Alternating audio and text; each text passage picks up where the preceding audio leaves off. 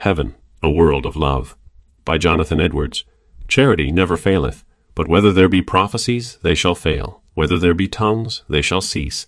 Whether there be knowledge, it shall vanish away. For we know in part, and we prophesy in part. But when that which is perfect is come, then that which is in part shall be done away. 1 Corinthians 13, 8-10. From the first of these verses, I have already drawn the doctrine that great fruit of the Spirit in which the Holy Ghost shall not only for a season, but everlastingly be communicated to the Church of Christ is charity or divine love. And now I would consider the same verse in connection with the two that follow it, and upon the 3 verses would make 2 observations. First, that it is mentioned as one great excellence of charity, that it shall remain when all other fruits of the Spirit have failed. And second, that this will come to pass in the perfect state of the church, when that which is in part shall be done away, and that which is perfect is come. There is a twofold imperfect, and so a twofold perfect state of the Christian church.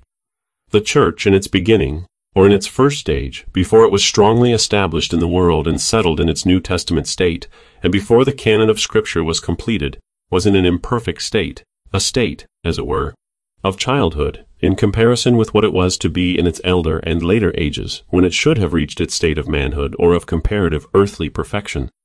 And so, again, this comparatively perfect Church of Christ, so long as it remains in its militant state, that is, down to the end of time, will still be in an imperfect, and, as it were, in a childish state in comparison with what it will be in its heavenly state, in which latter it is comparatively in its state of manhood or perfection. And so there is a twofold failing of these miraculous gifts of the Spirit here mentioned.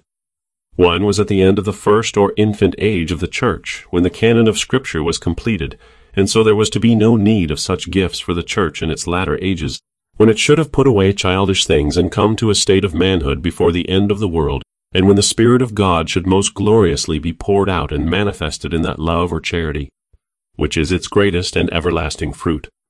And the other will be, when all the common fruits of the Spirit cease with respect to particular persons at death, and with respect to the whole church at the end of the world, while charity shall still remain in heaven. And there the Spirit of God shall be poured forth and manifested in perfect love in every heart to all eternity. The Apostle, in the context, seems to have respect to both these states of the church, but especially to the latter. For though the glorious state of the church in its latter age on earth will be perfect in comparison with its former state, yet its state in heaven is that state of the church to which the expressions of the Apostle seem most agreeable, when he says, when that which is perfect is come, etc., and now we see through a glass darkly, but then face to face. Now I know in part, but then shall I know even as also I am known. The doctrine, then, that I would draw from the text is, that heaven is a world of charity or love. The Apostle speaks, in the text, of a state of the church when it is perfect in heaven, and therefore a state in which the Holy Spirit shall be more perfectly and abundantly given to the church than it is now on earth. But the way in which it shall be given when it is so abundantly poured forth will be in that great fruit of the Spirit, holy and divine love, in the hearts of all the blessed inhabitants of that world. So that the heavenly state of the church is a state that is distinguished from its earthly state, as it is that state which God has designed especially for such a communication of His Holy Spirit, and in which it shall be given perfectly, whereas, in the present state of the church, it is given with great imperfection. And it is also a state in which this holy love or charity shall be, as it were, the only gift or fruit of the Spirit, as being the most perfect and glorious of all, and which, being brought to perfection, renders all other gifts that God was wont to bestow on His church on earth needless, and that we may the better see how heaven is thus a world of holy love, I would consider first the great cause and fountain of love that is in heaven. Second, the objects of love that it contains. Third, the subjects of that love. Fourth, its principle or the love itself. Fifth, the excellent circumstances in which it is there exercised and expressed and enjoyed. And sixth, the happy effects and fruits of all this. And 1. The cause and fountain of love in heaven. Here I remark that the God of love Himself dwells in heaven. Heaven is the palace or presence chamber of the High and Holy One, whose name is love, and who is both the cause and source of all holy love. God, considered with respect to His essence, is everywhere. He fills both heaven and earth. But yet he is said in some respects to be more especially in some places than in others. He was said of old to dwell in the land of Israel, above all other lands, and in Jerusalem, above all other cities of that land, and in the temple, above all other buildings in the city, and in the Holy of Holies, above all other apartments of the temple, and on the mercy seat, over the ark of the covenant, above all other places in the Holy of Holies. But heaven is his dwelling place above all other places in the universe. And all those places in which he was said to dwell of old were but types of this. Heaven is a part of creation that God has built for this end, to be the place of his glorious presence, and it is his abode forever. And here will he dwell, and gloriously manifest himself to all eternity. And this renders heaven a world of love, for God is the fountain of love, as the sun is the fountain of light. And therefore the glorious presence of God in heaven fills heaven with love, as the sun, placed in the midst of the visible heavens in a clear day, fills the world with light. The apostle tells us that God is love, and therefore, seeing he is an infinite being, it follows that he is an infinite fountain of love. Seeing he is an all-sufficient being, it follows that he is a full and overflowing and inexhaustible fountain of love, and in that he is an unchangeable and eternal being, he is an unchangeable and eternal fountain of love. There, even in heaven, dwells the God from whom every stream of holy love, yea, every drop that is or ever was, proceeds. There dwells God the Father, God the Son, and God the Spirit, united as one in infinitely dear and incomprehensible and mutual and eternal love. There dwells God the Father, who is the Father of mercies, and so the Father of love, who so loved the world as to give his only begotten Son to die for it. There dwells Christ, the Lamb of God, the Prince of Peace and of love, who so loved the world that he shed his blood and poured out his soul unto death for men. There dwells the great Mediator, through whom all the divine love is expressed toward men, and by whom the fruits of that love have been purchased, and through whom they are communicated, and through whom love is imparted to the hearts of all God's people. There dwells Christ in both his natures, the human and the divine, sitting on the same throne with the Father. And there dwells the Holy Spirit, the Spirit of divine love, in whom the very essence of God, as it were, flows out and is breathed forth in love, and by whose immediate influence all holy love is shed abroad in the hearts of all the saints on earth and in heaven. There in heaven, this infinite fountain of love, this eternal three-in-one, is set open without any obstacle to hinder access to it, as it flows forever. There this glorious God is manifested and shines forth in full glory in beams of love. And there this glorious fountain forever flows forth in streams, yea, in rivers of love and delight, and these rivers swell, as it were, to an ocean of love, in which the souls of the ransomed may bathe with the sweetest enjoyment, and their hearts, as it were, be deluged with love. Again, I would consider heaven with regard, too, to the objects of love that it contains, and here I would observe three things. 1. There are none but lovely objects in heaven. No odious or unlovely or polluted person or thing is to be seen there. There is nothing there that is wicked or unholy.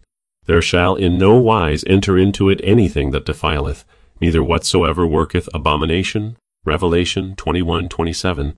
And there is nothing that is deformed with any natural or moral deformity, but everything is beauteous to behold, and amiable and excellent in itself. The God that dwells and gloriously manifests himself there is infinitely lovely. Gloriously lovely as a heavenly Father, as a divine Redeemer, and as a holy sanctifier. All the persons that belong to the blessed society of heaven are lovely. The father of the family is lovely, and so are all his children. The head of the body lovely, and so are all the members. Among the angels there are none that are unlovely, for they are all holy. And no evil angels are suffered to infest heaven as they do this world, but they are kept forever at a distance by that great gulf which is between them and the glorious world of love. And among all the company of the saints there are no unlovely persons. There are no false professors or hypocrites there, none that pretend to be saints, and yet are of an unchristian and hateful spirit or behavior, as is often the case in this world. None whose gold has not been purified from its dross. None who are not lovely in themselves and to others. There is not one object there to give offense, or at any time to give occasion for any passion or emotion of hatred or dislike, but every object there shall forever draw forth love. And not only shall all objects in heaven be lovely, but too, they shall be perfectly lovely.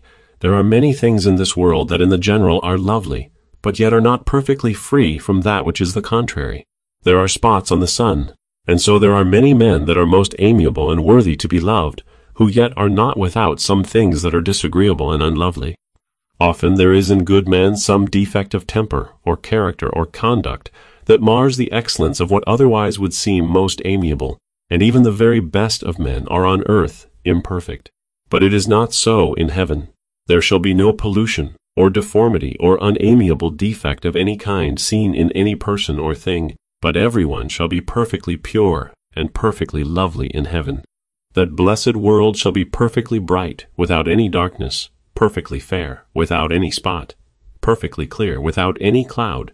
No moral or natural defect shall ever enter there, and there nothing will be seen that is sinful or weak or foolish. Nothing, the nature or aspect of which is coarse or displeasing, or that can offend the most refined taste or the most delicate eye. No string shall there vibrate out of tune, to cause any jar in the harmony of the music of heaven, and no note be such as to make discord in the anthems of saints and angels. The great God who so fully manifests himself there is perfect with an absolute and infinite perfection. The Son of God, who is the brightness of the Father's glory, appears there in the fullness of his glory, without that garb of outward meanness in which he appeared in this world. The Holy Ghost shall there be poured forth with perfect richness and sweetness, as a pure river of the water of life, clear as crystal, proceeding out of the throne of God and of the Lamb. And every member of that holy and blessed society shall be without any stain of sin, or imperfection, or weakness, or imprudence, or blemish of any kind. The whole church, ransomed and purified, shall there be presented to Christ as a bride, clothed in fine linen, clean and white, without spot or wrinkle, or any such thing. Wherever the inhabitants of that blessed world shall turn their eyes, they shall see nothing but dignity and beauty and glory. The most stately cities on earth, however magnificent their buildings, yet have their foundations in the dust and their streets dirty and defiled and made to be trodden under foot. But the very streets of this heavenly city are of pure gold, like unto transparent glass, and its foundations are of precious stones, and its gates are pearls. And all these are but faint emblems of the purity and perfectness of those that dwell therein. And in heaven, 3, shall be all those objects that the saints have set their hearts upon, and which they have loved above all things while in this world. There they will find those things that appeared most lovely to them while they dwelt on earth. The things that met the approbation of their judgments, and captivated their affections, and drew away their souls from the most dear and pleasant of earthly objects. There they will find those things that were their delight here below, and on which they rejoiced to meditate, and with the sweet contemplation of which their minds were often entertained. And there, too, the things which they chose for their portion, and which were so dear to them that they were ready for the sake of them to undergo the severest sufferings, and to forsake even father and mother and kindred and friends and wife and children and life itself. All the truly great and good, all the pure and holy and excellent from this world, and it may be from every part of the universe, are constantly tending toward heaven. As the streams tend to the ocean, so all these are tending to the great ocean of infinite purity and bliss. The progress of time does but bear them on to its blessedness, and us, if we are holy, to be united to them there. Every gem which death rudely tears away from us here is a glorious jewel forever shining there. Every Christian friend that goes before us from this world is a ransomed spirit waiting to welcome us in heaven. There will be the infant of days that we have lost below, through grace to be found above. There the Christian father, and mother, and wife, and child, and friend, with whom we shall renew the holy fellowship of the saints, which was interrupted by death here, but shall be commenced again in the upper sanctuary, and then shall never end. There we shall have company with the patriarchs and fathers and saints of the Old and New Testaments, and those of whom the world was not worthy, with whom on earth we were only conversant by faith. And there, above all, we shall enjoy and dwell with God the Father, whom we have loved with all our hearts on earth, and with Jesus Christ, our beloved Savior, who has always been to us the chief among 10,000s and altogether lovely. and with the Holy Ghost, our sanctifier and guide and comforter, and shall be filled with all the fullness of the Godhead forever. And such being the objects of love in heaven, I pass 3 to its subjects, and these are the hearts in which it dwells. In every heart in heaven, love dwells and reigns. The heart of God is the original seat or subject of love. Divine love is in him, not as in a subject that receives it from another, but as in its original seat, where it is of itself. Love is in God, as light is in the sun, which does not shine by a reflected light as the moon and planets do, but by its own light, and as the great fountain of light. And from God, love flows out toward all the inhabitants of heaven. It flows out, in the first place, necessarily and infinitely, toward his only begotten Son, being poured forth without mixture, as to an object that is infinite, and so fully adequate to all the fullness of a love that is infinite. And this infinite love is infinitely exercised toward him.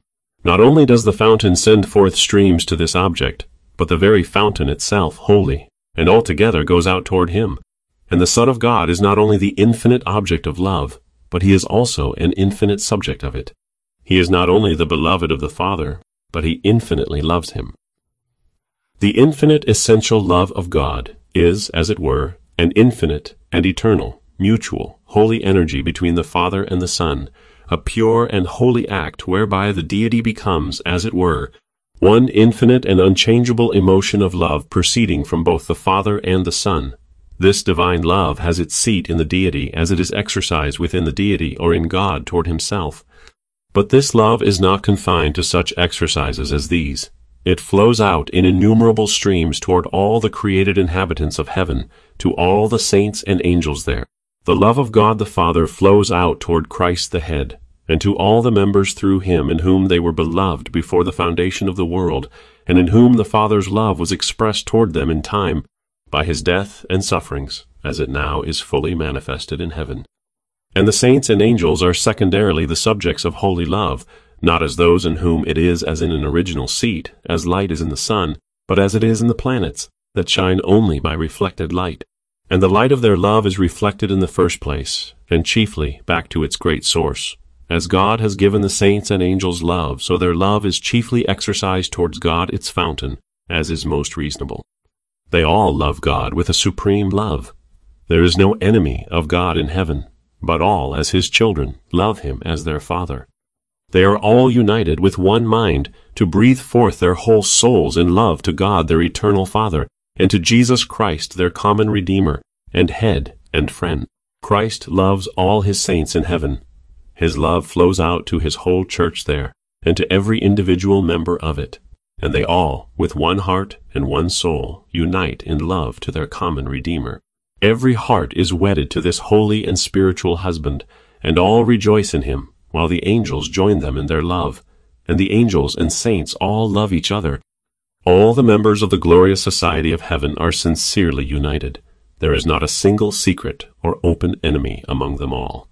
Not a heart is there that is not full of love, and not a solitary inhabitant that is not beloved by all the others. And as all are lovely, so all see each other's loveliness with full complacence and delight. Every soul goes out in love to every other, and among all the blessed inhabitants love is mutual and full and eternal. I pass next to speak, as proposed, 4, of the principle of love in heaven.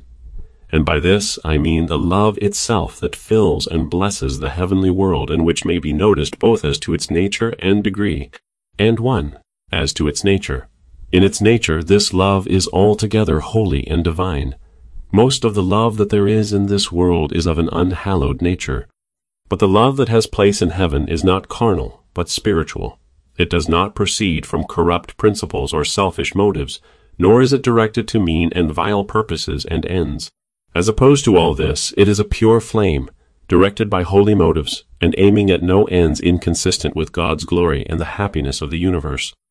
The saints in heaven love God for his own sake, and each other for God's sake, and for the sake of the relation that they have to him, and the image of God that is upon them. All their love is pure and holy. We may notice this love also, too, as to its degree, and in degree it is perfect. The love that dwells in the heart of God is perfect, with an absolutely infinite and divine perfection. The love of angels and saints to God and Christ is perfect in its kind, or with such a perfection as is proper to their nature. It is perfect with a sinless perfection, and perfect in that it is commensurate to the capacities of their nature. So it is said in the text, that when that which is perfect is come, that which is in part shall be done away. Their love shall be without any remains of any contrary principle, having no pride or selfishness to interrupt it or hinder its exercises. Their hearts shall be full of love. That which was in the heart on earth as but a grain of mustard seed shall be as a great tree in heaven. The soul that in this world had only a little spark of divine love in it, in heaven shall be, as it were, turned into a bright and ardent flame, like the sun in its fullest brightness, when it has no spot upon it. In heaven there shall be no remaining enmity or distaste or coldness or deadness of heart towards God and Christ. Not the least remainder of any principle of envy shall exist to be exercised toward angels or other beings who are superior in glory, nor shall there be aught like contempt or slighting of those who are inferiors. Those that have a lower station in glory than others suffer no diminution of their own happiness by seeing others above them in glory. On the contrary, all the members of that blessed society rejoice in each other's happiness, for the love of benevolence is perfect in them all. Every one has not only a sincere but a perfect goodwill to every other.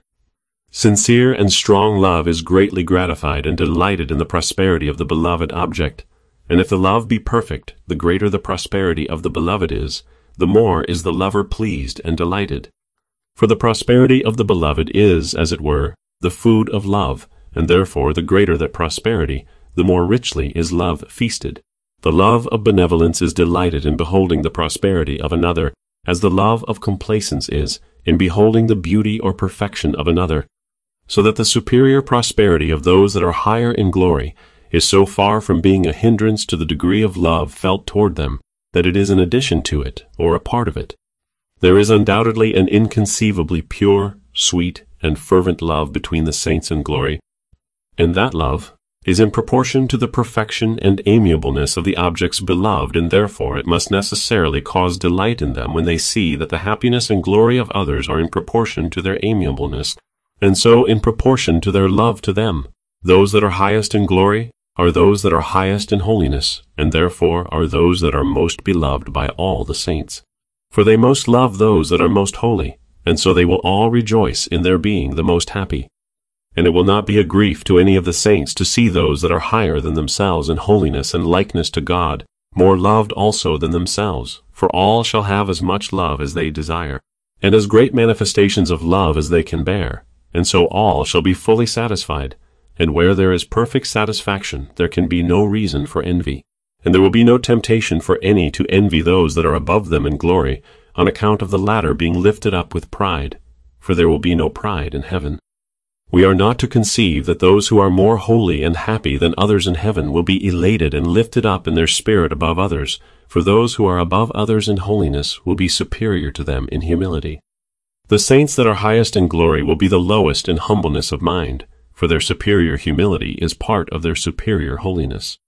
Though all are perfectly free from pride, yet, as some will have greater degrees of divine knowledge than others and larger capacities to see more of the divine perfections, so they will see more of their own comparative littleness and nothingness, and therefore will be lowest and most abased in humility. And besides, the inferior in glory will have no temptation to envy those that are higher than themselves, for those that are highest will not only be more loved by the lower for their higher holiness, but they will also have more of the spirit of love to others, and so will love those that are below them more than if their own capacity and elevation were less. They that are highest in degree and glory will be of the highest capacity, and so having the greatest knowledge will see most of God's loveliness, and consequently will have love to God and love to the saints most abounding in their hearts.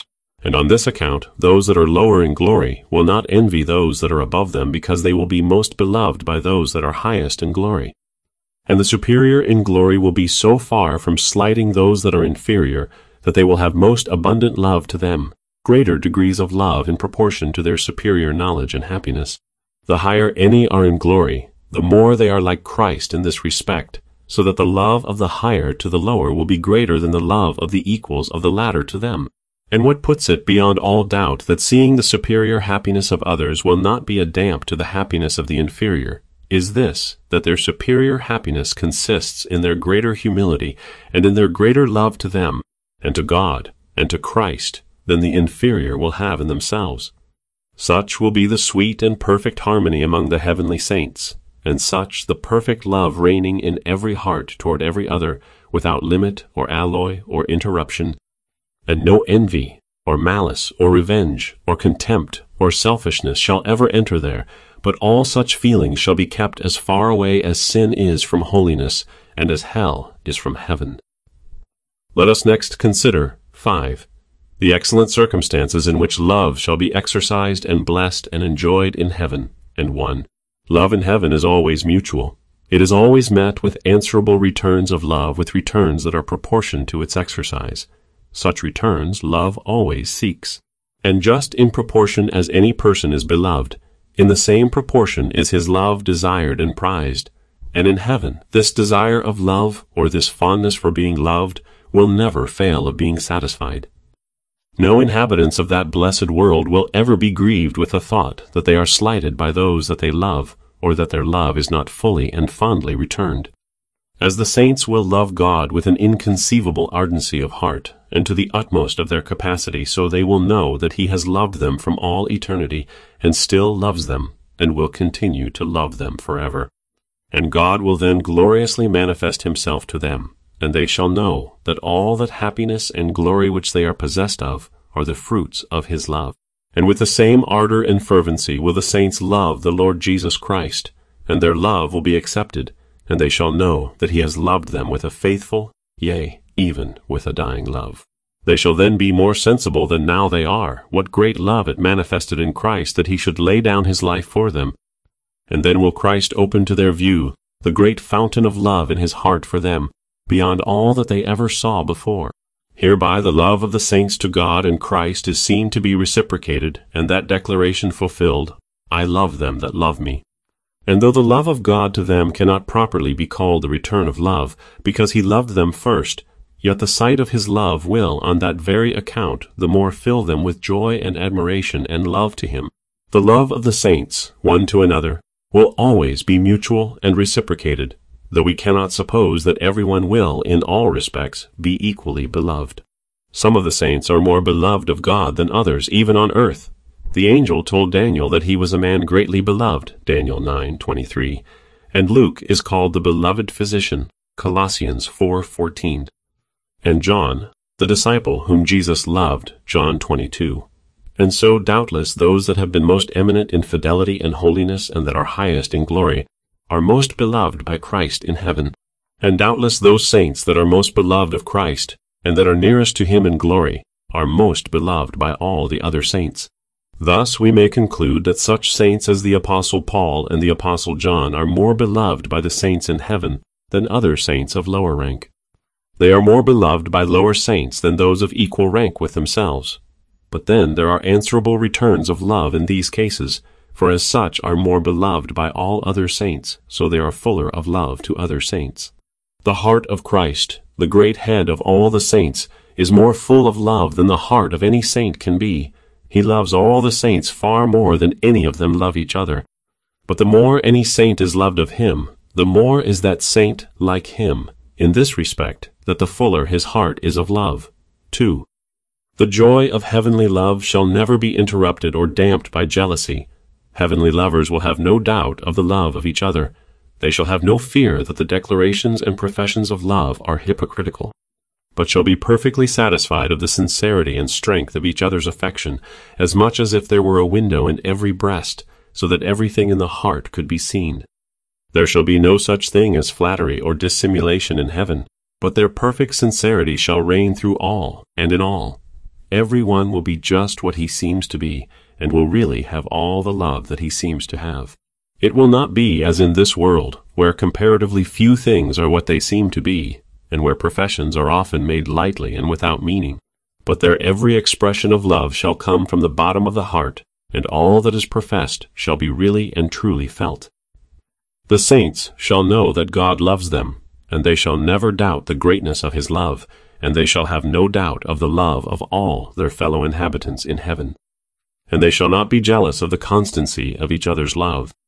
They shall have no suspicion that the love which others have felt toward them is abated, or in any degree withdrawn from themselves for the sake of some rival, or by reason of anything in themselves which they suspect is disagreeable to others, or through any inconstancy in their own hearts or the hearts of others.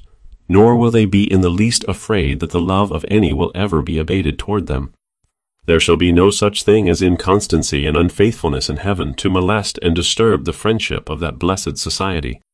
The saints shall have no fear that the love of God will ever abate towards them, or that Christ will not continue always to love them with unabated tenderness and affection. And they shall have no jealousy one of another, but shall know that by divine grace the mutual love that exists between them shall never decay nor change. 3. There shall be nothing within themselves to clog or hinder the saints in heaven in the exercises and expressions of love. In this world the saints find much to hinder them in this respect. They have a great deal of dullness and heaviness. They carry about with them a heavy molded body, a clod of earth, a mass of flesh and blood that is not fitted to be the organ for a soul inflamed with high exercises of divine love, but which is found a great clog and hindrance to the spirit, so that they cannot express their love to God as they would, and cannot be so active and lively in it as they desire.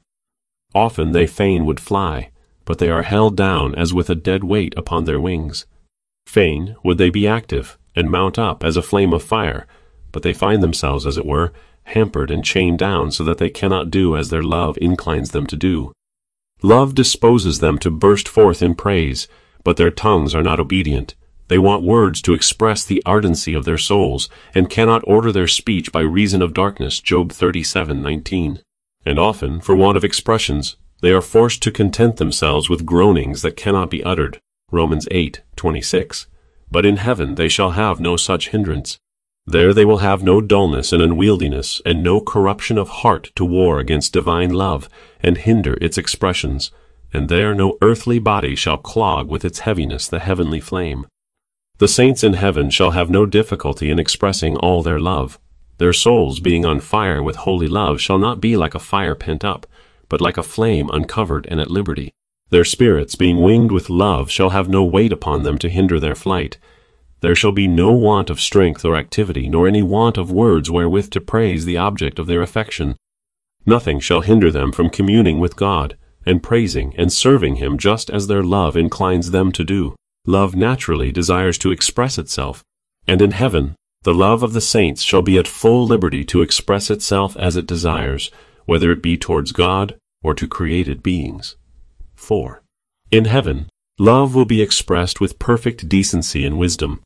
Many in this world that are sincere in their hearts, and have indeed a principle of true love to God and their neighbor, yet have not discretion to guide them in the manner and circumstances of expressing it. Their intentions, and so their speeches, are good, but often not suitably timed, nor discreetly ordered as to circumstances, but are attended with an indiscreetness that greatly obscures the loveliness of grace in the eyes of others. But in heaven, the amiableness and excellence of their love shall not be obscured by any such means. There shall be no indecent or unwise or dissonant speeches or actions, no foolish and sentimental fondness, no needless officiousness, no low or sinful propensities of passion, and no such thing as affections clouding or deluding reason, or going before or against it. But wisdom and discretion shall be as perfect in the saints as love is, and every expression of their love shall be attended with the most amiable and perfect decency and discretion and wisdom. 5. There shall be nothing external in heaven to keep its inhabitants at a distance from each other, or to hinder their most perfect enjoyment of each other's love.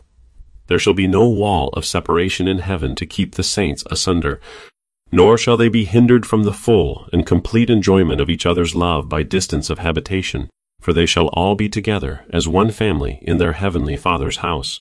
Nor shall there be any want of full acquaintance to hinder the greatest possible intimacy, and much less shall there be any misunderstanding between them or misinterpreting things that are said or done by each other.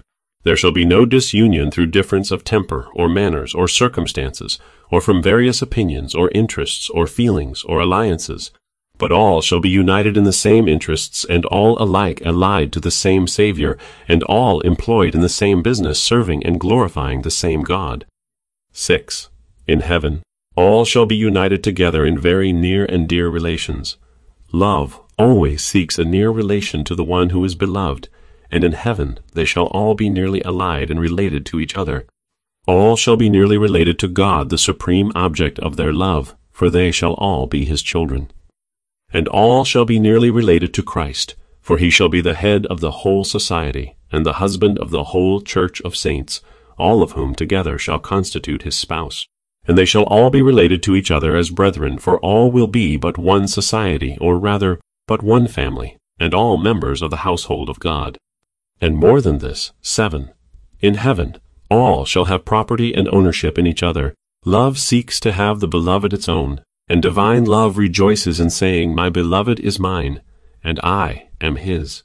And in heaven, all shall not only be related one to another, but they shall be each other's and belong to each other. The saints shall be God's. He brings them home to himself in glory, as that part of the creation that he has chosen for his peculiar treasure. And on the other hand, God shall be theirs, made over to them in an everlasting covenant in this world, and now they shall be forever in full possession of him as their portion. And so the saints shall be Christ's, for he has bought them with a price. And he shall be theirs, for he that gave himself for them will have given himself to them. And in the bonds of mutual and everlasting love, Christ and the saints will have given themselves to each other, and as God and Christ shall be the saints, so the angels shall be their angels, as is intimated in Thou 18:10. And the saints shall be one another's, for the apostle speaks, 2 Corinthians 8:5, of the saints in his days, as first giving themselves to the Lord, and then to one another by the will of God. And if this is done on earth, it will be more perfectly done in heaven. 8. In heaven they shall enjoy each other's love in perfect and uninterrupted prosperity. What often on earth alloys the pleasure and sweetness of worldly pleasure is that though persons live in love, yet they live in poverty, or meet with great difficulties and sore afflictions whereby they are grieved for themselves and for one another. For though in such cases love and friendship in some respects lighten the burden to be borne, yet in other respects they rather add to its weight, because those that love each other become by their very love sharers in each other's afflictions, so that each has not only his own trials to bear, but those also of his afflicted friends. But there shall be no adversity in heaven to give occasion for a pitiful grief of spirit, or to molest or disturb those who are heavenly friends in the enjoyment of each other's friendship.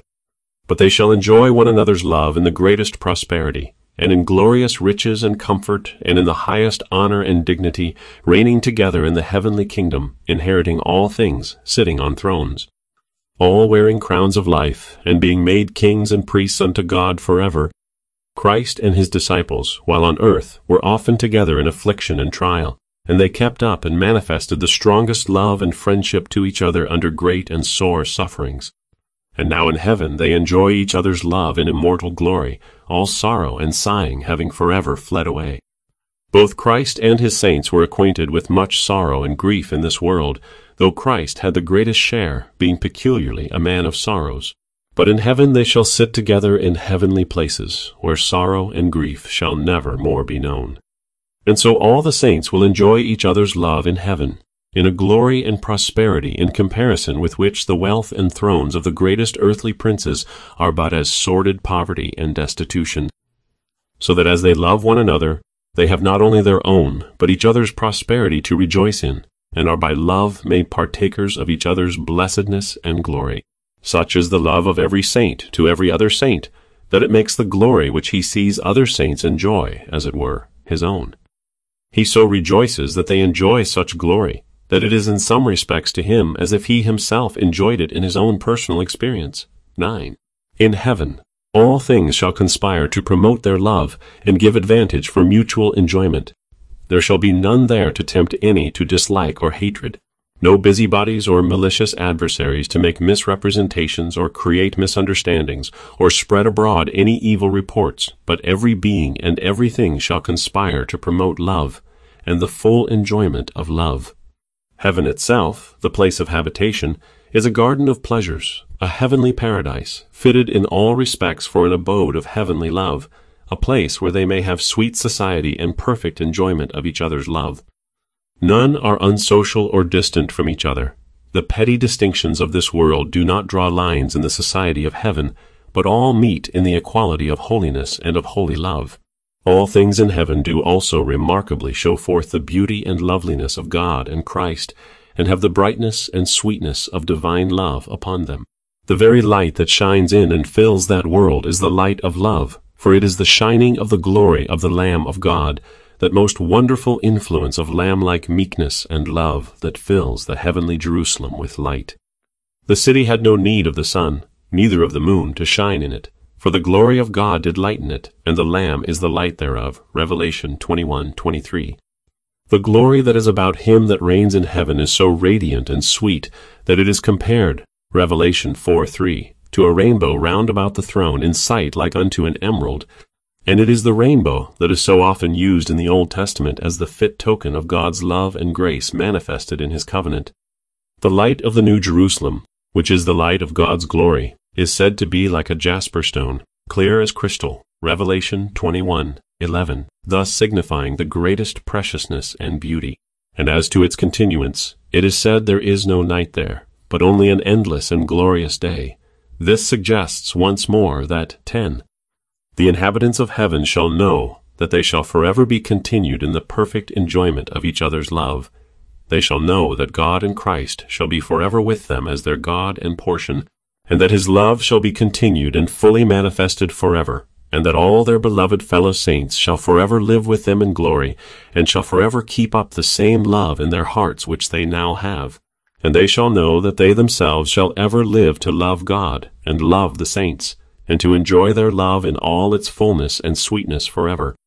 They shall be in no fear of any end to this happiness, or of any abatement from its fullness and blessedness, or that they shall ever be weary of its exercises and expressions, or cloyed with its enjoyments, or that the beloved objects shall ever grow old or disagreeable, so that their love shall at last die away. All in heaven shall flourish in immortal youth and freshness. Age will not there diminish anyone's beauty or vigor, and their love shall abide in everyone's heart, as a living spring perpetually springing up in the soul, or as a flame that never dies away. And the holy pleasure of this love shall be as a river that is forever flowing clear and full and increasing continually. The heavenly paradise of love shall always be kept as in a perpetual spring, without autumn or winter, where no frosts shall blight, or leaves decay and fall, but where every plant shall be in perpetual freshness and bloom and fragrance, and beauty, always springing forth, and always blossoming, and always bearing fruit.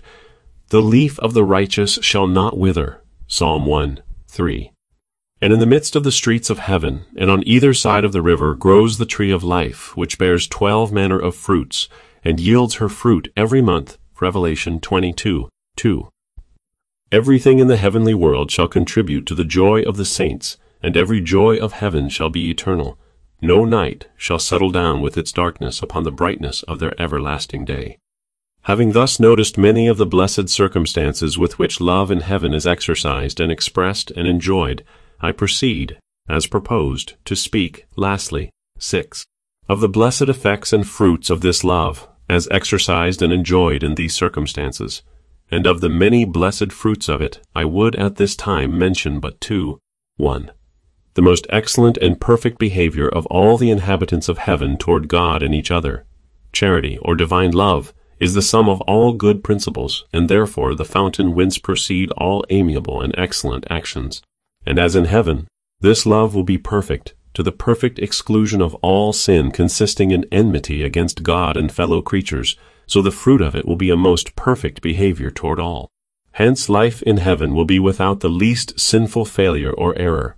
None shall ever come short or turn aside from the way of holiness in the least degree, but every feeling and action shall be perfect in itself and in all its circumstances. Every part of their behavior shall be holy and divine in matter and form and spirit and end. We know not particularly how the saints in heaven shall be employed, but in general we know that they are employed in praising and serving God, and this they will do perfectly, being influenced by such a love as we have been considering. And we have reason to think that they are so employed as in some way to be subservient, under God, to each other's happiness, for they are represented in the Scriptures as united together in one society, which, it would seem, can be for no other purpose but mutual subserviency and happiness, and they are thus mutually subservient by a perfectly amiable behavior one towards another as a fruit of their perfect love one to another. And even if they are not confined to this society, but if any or all of them are at times sent errands of duty or mercy to distant worlds, or employed, as some suppose them to be, as ministering spirits to friends in this world, they are still led by the influence of love to conduct in all their behavior in such a manner as is well pleasing to God, and thus conducive to their own and others' happiness. The other fruit of love, as exercised in such circumstances, is, too, perfect tranquility and joy in heaven.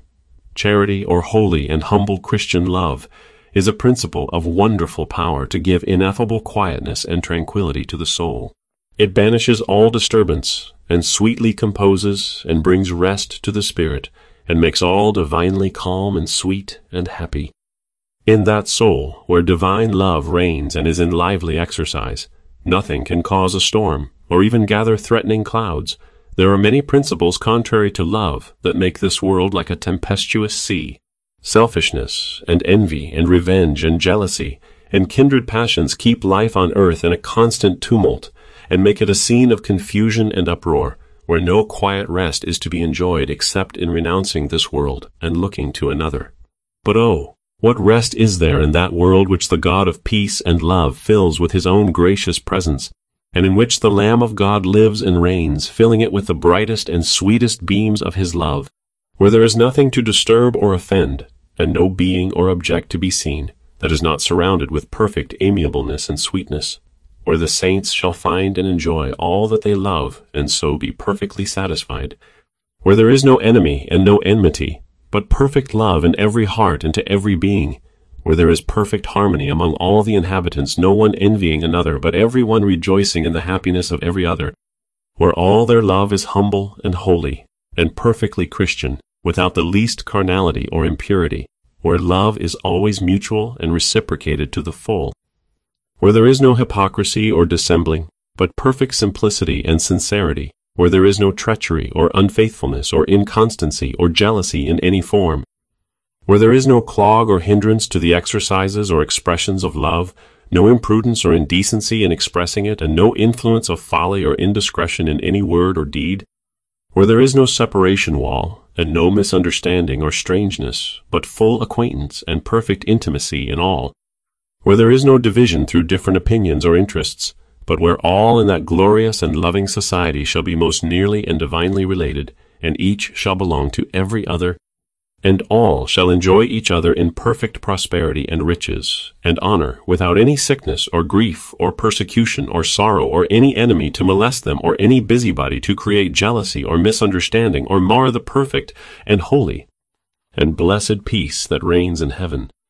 And all this in the garden of God, in the paradise of love, where everything is filled with love, and everything conspires to promote and kindle it, and keep up its flame, and nothing ever interrupts it.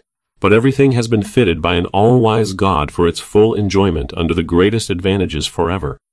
And all, too, where the beauty of the beloved objects shall never fade, and love shall never grow weary nor decay, but the soul shall more and more rejoice in love forever. Oh, what tranquility will there be in such a world as this, and who can express the fullness and blessedness of this peace? What a calm is this! How sweet and holy and joyous! What a haven of rest to enter after having passed through the storms and tempests of this world, in which pride and selfishness and envy and malice and scorn and contempt and contention and vice are as waves of a restless ocean, always rolling, and often dashed about in violence and fury. What a Canaan of rest to come to after going through this waste and howling wilderness full of snares and pitfalls and poisonous serpents, where no rest could be found. And oh, what joy will there be springing up in the hearts of the saints, after they have passed through their wearisome pilgrimage, to be brought to such a paradise as this! Here is joy unspeakable indeed, and full of glory, joy that is humble, holy, enrapturing, and divine in its perfection. Love is always a sweet principle, and especially divine love. This, even on earth, is a spring of sweetness, but in heaven It shall become a stream, a river, an ocean. All shall stand about the God of glory, who is the great fountain of love, opening, as it were, their very souls to be filled with those effusions of love that are poured forth from his fullness, just as the flowers on the earth in the bright and joyous days of spring open their bosoms to the sun to be filled with his light and warmth, and to flourish in beauty and fragrancy under his cheering rays. Every saint in heaven is as a flower in that garden of God, and holy love is the fragrance and sweet odor that they all send forth, and with which they fill the bowers of that paradise above. Every soul there is as a note in some concert of delightful music that sweetly harmonizes with every other note, and all together blend in the most rapturous strains in praising God and the Lamb forever. And so all help each other to their utmost to express the love of the whole society to its glorious Father and Head, and to pour back love into the great fountain of love whence they are supplied and filled with love and blessedness and glory.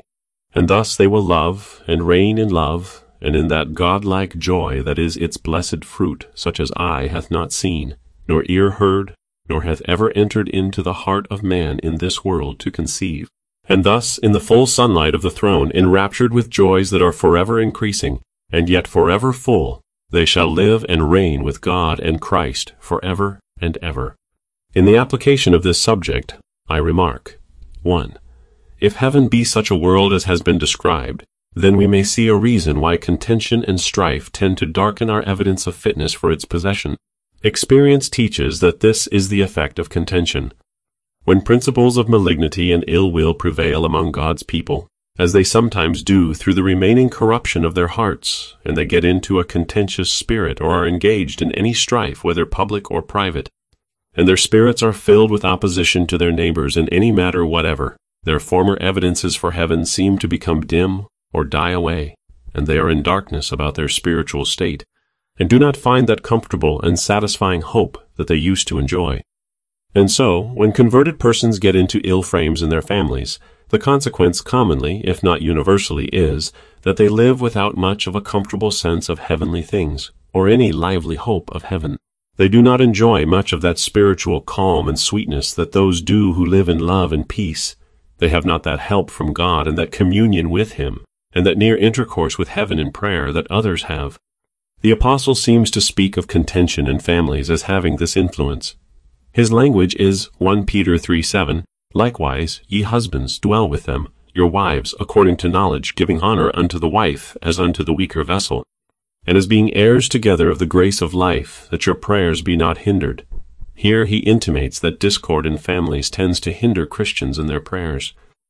And what Christian that has made the sad experiment has not done it to his sorrow, and in his own experience does not bear witness to the truth of the apostle's intimation? Why it is so that contention has this effect of hindering spiritual exercises and comforts and hopes, and of destroying the sweet hope of that which is heavenly, we may learn from the doctrine we have considered. For heaven being a world of love, it follows that when we have the least exercise of love, and the most of a contrary spirit, then we have the least of heaven, and are farthest from it in the frame of our mind. Then we have the least of the exercise of that wherein consists a conformity to heaven, and a preparation for it, and what tends to it. And so, necessarily, we must have least evidence of our title to heaven, and be farthest from the comfort which such evidence affords. We may see, again, from this subject too, how happy those are who are entitled to heaven. There are some persons living on earth to whom the happiness of the heavenly world belongs as much, yea, much more than any man's earthly estate belongs to himself. They have a part and interest in this world of love, and have a proper right and title to it, for they are of the number of those of whom it is written, Revelation 22:14, Blessed are they that do his commandments, that they may have right to the tree of life, and may enter in through the gates into the city. And doubtless there are such persons here amongst us. And oh, how happy are all such, entitled as they are to an interest in such a world as heaven. Surely they are the blessed of the earth, and the fullness of their blessedness no language can describe, no words express. But here some may be ready to say, without doubt, they are happy persons that have a title to such a blessed world, and are soon to enter on the eternal possession of its joys. But who are these persons? How shall they be known, and by what marks may they be distinguished? In answer to such an inquiry, I would mention 3 things that belong to their character. First, they are those that have had the principle or seed of the same love that reigns in heaven implanted in their hearts, in this world, in the work of regeneration. They are not those who have no other principles in their hearts than natural principles, or such as they have by their first birth, for that which is born of the flesh is flesh. But they are those who have been the subjects of the new birth, or who have been born of the Spirit. The glorious work of the Spirit of God has been wrought in their hearts, renewing them by bringing down from heaven, as it were, some of the light and some of the holy, pure flame that is in that world of love, and giving it place in them. Their hearts are a soil in which this heavenly seed has been sown, and in which it abides and grows, and so they are changed, and from being earthly, have become heavenly in their dispositions. The love of the world is mortified, and the love of God implanted. Their hearts are drawn to God and Christ, and for their sakes flow out to the saints in humble and spiritual love. Being born again, not of corruptible seed, but of incorruptible, 1 Peter 1:23, which were born not of blood, nor of the will of the flesh, nor of the will of man, but of God, John 1:13. Second, they are those who have freely chosen the happiness that flows from the exercise and enjoyment of such love as is in heaven, above all other conceivable happiness. They see and understand so much of this as to know that it is the best good. They do not merely yield that it is so from rational arguments that may be offered for it, and by which they are convinced that it is so, but they know it is so from what little they have tasted of it. It is the happiness of love, and the beginning of a life of such love, holy, humble, divine, and heavenly love. Love to God, and love to Christ, and love to saints for God and Christ's sake, and the enjoyment of the fruits of God's love in holy communion with God and Christ, and with holy persons. This is what they have a relish for. And such is their renewed nature, that such happiness suits their disposition and appetite and wishes above all other things, and not only above all things that they have, but above all that they can conceive it possible that they could have. The world does not afford anything like it. They have chosen this before all things else, and chosen it freely. Their souls go out after it more than after everything else, and their hearts are more eager in pursuit of it. They have chosen it not merely because they have met with sorrow, and are in such low and afflicted circumstances that they do not expect much from the world, but because their hearts were so captivated by this good that they chose it for its own sake before all worldly good, even if they could have ever so much of the latter and enjoy it ever so long. Third, they are those who, from the love that is in them, are, in heart and life, in principle and practice, struggling after holiness. Holy love makes them long for holiness. It is a principle that thirsts after growth. It is an imperfection, and in a state of infancy in this world, and it desires growth. It has much to struggle with. In the heart, in this world, there are many opposite principles and influences, and it struggles after greater oneness, and more liberty, and more free exercise, and better fruit. The great strife and struggle of the new man is after holiness. His heart struggles after it, for he has an interest in heaven, and therefore he struggles with that sin that would keep him from it. He is full of ardent desires and breathings and longings and strivings to be holy, and his hands struggle as well as his heart. He strives in his practice. His life is a life of sincere and earnest endeavor to be universally and increasingly holy. He feels that he is not holy enough, but far from it, and he desires to be nearer perfection and more like those who are in heaven. And this is one reason why he longs to be in heaven, that he may be perfectly holy. And the great principle which leads him thus to struggle is love. It is not only fear, but it is love to God, and love to Christ, and love to holiness. Love is a holy fire within him, and like any other flame which is in a degree pent up, it will, and does struggle for liberty. And this its struggling is the struggle for holiness. 3. What has been said on this subject may well awaken and alarm the impenitent. And first, by putting them in mind of their misery, in that they have no portion or right in this world of love. You have heard what has been said of heaven, what kind of glory and blessedness is there, and how happy the saints and angels are in that world of perfect love. But consider that none of this belongs to you. When you hear of such things, you hear of that in which you have no interest. No such person as you, a wicked hater of God and Christ, and one that is under the power of a spirit of enmity against all that is good, shall ever enter there. Such as you are, never belong to the faithful Israel of God, and shall never enter their heavenly rest. It may be said to you, as Peter said to Simon, Acts 8:21, Thou hast neither part nor lot in this matter, for thy heart is not right in the sight of God. And as Nehemiah said to Sanballat and his associates, Nehemiah 2:20, You have no portion, nor right, nor memorial in Jerusalem. If such a soul as yours should be admitted into heaven, that world of love, how nauseous would it be to those blessed spirits whose souls are as a flame of love? And how would it discompose that loving and blessed society, and put everything in confusion? It would make heaven no longer heaven if such souls should be admitted there. It would change it from a world of love to a world of hatred, and pride, and envy, and malice, and revenge, as this world is. But this shall never be. And the only alternative is, that such as you shall be shut out with dogs, and sorcerers, and whoremongers, and murderers, and idolaters, and whosoever loveth and maketh a lie. Revelation 22:15. That is, with all that is vile and unclean and unholy. And this subject may well awaken and alarm the impenitent, secondly, by showing them that they are in danger of hell, which is a world of hatred. There are three worlds. One is this, which is an intermediate world, a world in which good and evil are so mixed together as to be a sure sign that this world is not to continue forever. Another is heaven, a world of love, without any hatred.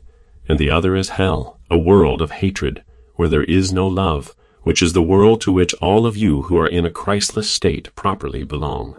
This last is the world where God manifests his displeasure and wrath, as in heaven he manifests his love. Everything in hell is hateful. There is not one solitary object there that is not odious and detestable, horrid and hateful. There is no person or thing to be seen there that is amiable or lovely, nothing that is pure or holy or pleasant, but everything abominable and odious. There are no beings there but devils, and damned spirits that are like devils. Hell is, as it were, a vast den of poisonous hissing serpents, the old serpent, who is the devil and Satan, and with him all his hateful brood. In that dark world there are none but those whom God hates with a perfect and everlasting hatred. He exercises no love, and extends no mercy to any one object there, but pours out upon them horrors without mixture.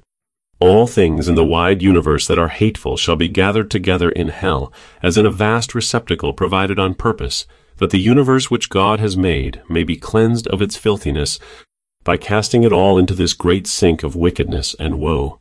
It is a world prepared on purpose for the expression of God's wrath. He has made hell for this, and he has no other use for it but there to testify forever his hatred of sin and sinners. Where there is no token of love or mercy, there is nothing there but what shows forth the divine indignation and wrath. Every object shows forth wrath. It is a world all overflowed with a deluge of wrath, as it were, with a deluge of liquid fire, so as to be called a lake of fire and brimstone, and the second death. There are none in hell but what have been haters of God, and so have procured his wrath and hatred on themselves, and there they shall continue to hate him forever. No love to God will ever be felt in hell, but everyone there perfectly hates him, and so will continue to hate him, and without any restraint will express their hatred to him, blaspheming and raging against him while they gnaw their tongues for pain. And though they all join together in their enmity and opposition to God, yet there is no union or friendliness among themselves. They agree in nothing but hatred, and the expression of hatred. They hate God and Christ and angels and saints in heaven. And not only so, but they hate one another, like a company of serpents or vipers, not only spitting out venom against God, but at one another biting and stinging and tormenting each other. The devils in hell will hate damned souls. They hated them while in this world, and therefore it was that with such subtlety and indefatigable temptations they sought their ruin. They thirsted for the blood of their souls because they hated them. They longed to get them in their power to torment them. They watched them as a roaring lion does his prey. Because they hated them, therefore they flew upon their souls like hellhounds as soon as ever they were parted from their bodies, full of eagerness to torment them. And now they have them in their power. They will spend eternity in tormenting them with the utmost strength and cruelty that devils are capable of. They are, as it were, continually and eternally tearing these poor damned souls that are in their hands.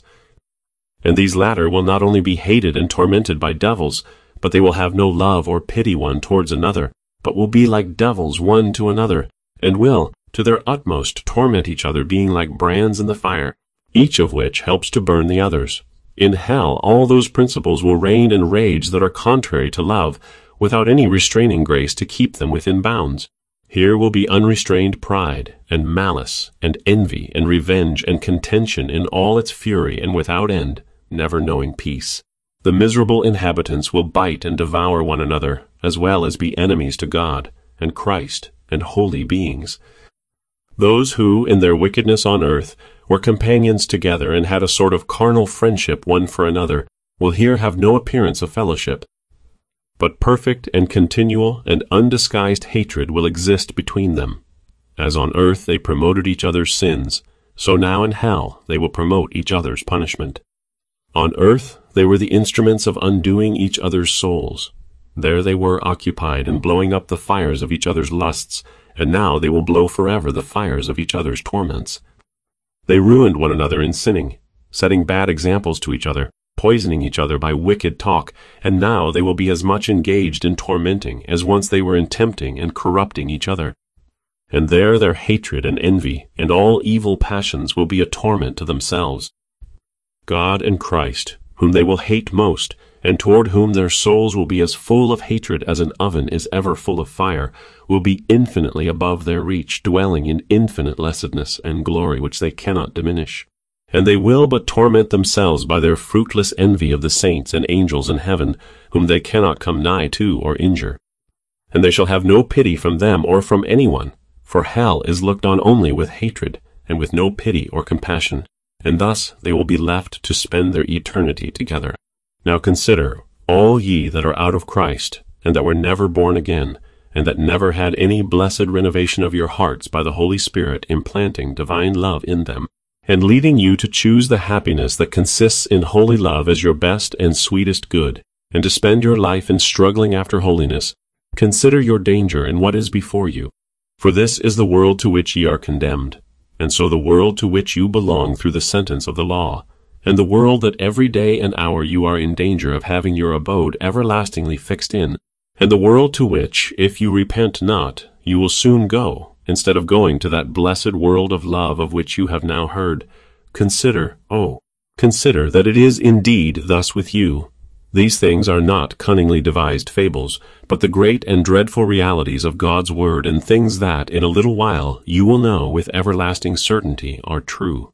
How then can you rest in such a state as you are in, and go about so carelessly from day to day, and so heedless and negligent of your precious immortal souls? Consider seriously these things, and be wise for yourself before it is too late, before your feet stumble on the dark mountains, and you fall into the world of wrath and hatred, where there is weeping and wailing and gnashing of teeth, with spiteful malice and rage against God and Christ and one another, and with horror and anguish of spirit forever. Flee to the stronghold while ye are prisoners of hope, before the door of hope is closed, and the agonies of the second death shall begin their work, and your eternal doom is sealed. 4. Let the consideration of what has been said of heaven stir up all earnestly to seek after it. If heaven be such a blessed world, then let it be our chosen country and the inheritance that we look for and seek. Let us turn our course this way and press on to its possession. It is not impossible but that this glorious world may be obtained by us. It is offered to us. Though it be so excellent and blessed a country, yet God stands ready to give us an inheritance there, if it be but the country that we desire and will choose and diligently seek. God gives us our choice. We may have our inheritance wherever we choose it, and may obtain heaven if we will but seek it by patient continuance in well-doing. We are all of us, as it were, set here in this world as in a vast wilderness, with diverse countries about it, and with several ways or paths leading to these different countries, and we are left to our choice what course we will take. If we heartily choose heaven, and set our hearts entirely on that blessed Canaan, that land of love, and if we choose and love the path that leads to it, we may walk in that path.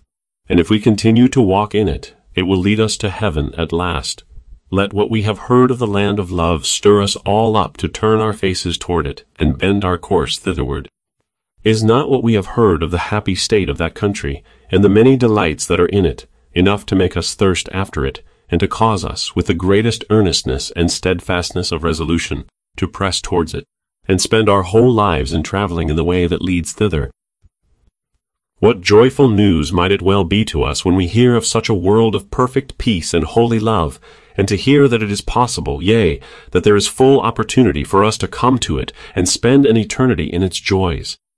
Is not what we have heard of that blessed world enough to make us weary of this world of pride, and malice, and contention, and perpetual jarring and jangling, a world of confusion, a wilderness of hissing serpents, a tempestuous ocean, where there is no quiet rest, where all are for themselves, and selfishness reigns and governs, and all are striving to exalt themselves, regardless of what becomes of others, and all are eager after worldly good, which is the great object of desire and contention, and where men are continually annoying and calumniating and reproaching and otherwise injuring and abusing one another, a world full of injustice and oppression and cruelty, a world where there is so much treachery and falsehood and fickleness and hypocrisy and suffering and death, where there is so little confidence in mankind, and every good man has so many failings, and has so much to render him unlovely and uncomfortable, and where there is so much of sorrow and guilt and sin in every form.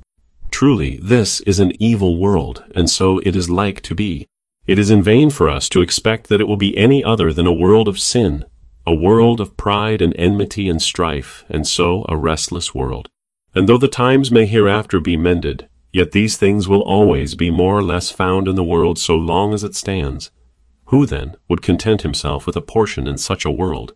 What man, acting wisely and considerately, would concern himself much about laying up in store in such a world as this, and would not rather neglect the world, and let it go to them that would take it, and apply all his heart and strength to lay up treasure in heaven, and to press on to that world of love? What will it signify for us to hoard up great possessions in this world? And how can the thought of having our portion here be pleasing to us, when there is an interest offered us in such a glorious world as heaven is, and especially when, if we have our portion here, we must, when the world has passed away, have our eternal portion in hell, that world of hatred and of endless wrath of God, where only devils and damned spirits dwell? We all naturally desire rest and quietness, and if we would obtain it, let us seek that world of peace and love of which we have now heard, where a sweet and blessed rest remaineth for God's people. If we get an interest in that world, then when we have done with this, we shall leave all our cares and troubles and fatigues and perplexities and disturbances forever. We shall rest from these storms that are raging here, and from every toil and labor, in the paradise of God. You that are poor and think yourself despised by your neighbors and little cared for among men, do not much concern yourselves for this. Do not care much for the friendship of the world, but seek heaven, where there is no such thing as contempt, and where none are despised, but all are highly esteemed and honored, and dearly beloved by all. You that think you have met with many abuses, and much ill treatment from others, care not for it. Do not hate them for it, but set your heart on heaven, that world of love, and press toward that better country, where all is kindness and holy affection. And here for direction how to seek heaven. First, let not your heart go after the things of this world as your chief good. Indulge not yourself in the possession of earthly things as though they were to satisfy your soul. This is the reverse of seeking heaven. It is to go in a way contrary to that which leads to the world of love. If you would seek heaven, your affections must be taken off from the pleasures of the world. You must not allow yourself in sensuality, or worldliness, or the pursuit of the enjoyments or honors of the world, or occupy your thoughts or time in heaping up the dust of the earth. You must mortify the desires of vain glory, and become poor in spirit and lowly in heart. Second, you must, in your meditations and holy exercises, be much engaged in conversing with heavenly persons and objects and enjoyments. You cannot constantly be seeking heaven without having your thoughts much there. Turn, then, the stream of your thoughts and affections towards that world of love, and towards the God of love that dwells there, and toward the saints and angels that are at Christ's right hand. Let your thoughts, also, be much on the objects and enjoyments of the world of love. Commune much with God and Christ in prayer, and think often of all that is in heaven, of the friends who are there, and the praises and worship there, and of all that will make up the blessedness of that world of love. Let your conversation be in heaven. Third, be content to pass through all difficulties in the way to heaven. Though the path is before you, and you may walk in it if you desire, Yet it is a way that is ascending and filled with many difficulties and obstacles. That glorious city of light and love is, as it were, on the top of a high hill or mountain, and there is no way to it but by upward and arduous steps. But though the ascent be difficult, and the way full of trials, still it is worth your while to meet them all, for the sake of coming and dwelling in such a glorious city at last. Be willing, then, to undergo the labor, and meet the toil, and overcome the difficulty. What is it all in comparison with the sweet rest that is at your journey's end? Be willing to cross the natural inclination of flesh and blood, which is downward, and press onward and upward to the prize. At every step it will be easier and easier to ascend, and the higher your ascent, the more will you be cheered by the glorious prospect before you, and by a nearer view of that heavenly city where in a little while you shall forever be at rest. Fourth, in all your way, let your eye be fixed on Jesus, who has gone to heaven as your forerunner. Look to him. Behold his glory in heaven, that a sight of it may stir you up the more earnestly to desire to be there. Look to him and his example. Consider how, by patient continuance in well-doing, and by patient endurance of great suffering, he went before you to heaven. Look to him as your mediator, and trust in the atonement which he has made, entering into the holiest of all in the upper temple. Look to him as your intercessor, who forever pleads for you before the throne of God. Look to him as your strength, that by his Spirit he may enable you to press on and overcome every difficulty of the way. Trust in his promises of heaven to those that love and follow him, which he has confirmed by entering into heaven as the head and representative and Savior of his people. And fifth, if you would be in the way to the world of love, see that you live a life of love to God and love to men. All of us hope to have part in the world of love hereafter, and therefore we should cherish the spirit of love and live a life of holy love here on earth. This is the way to be like the inhabitants of heaven, who are now confirmed in love forever. Only in this way can you be like them in excellence and loveliness, and like them too in happiness and rest and joy. By living in love in this world you may be like them too, in sweet and holy peace, and thus have on earth the foretastes of heavenly pleasures and delights. Thus, also, you may have a sense of the glory of heavenly things, as of God and Christ and holiness, and your heart be disposed and opened by holy love to God, and by the spirit of peace and love to men, to a sense of the excellence and sweetness of all that is to be found in heaven. Thus shall the windows of heaven be as it were opened, so that its glorious light shall shine in upon your soul. Thus you may have the evidence of your fitness for that blessed world, and that you are actually on the way to its possession.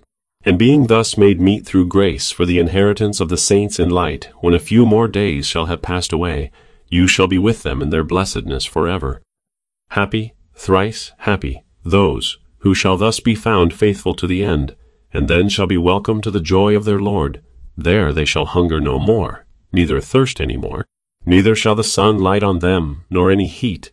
For the Lamb which is in the midst of the throne shall feed them, and lead them to living fountains of waters, and God shall wipe away all tears from their eyes.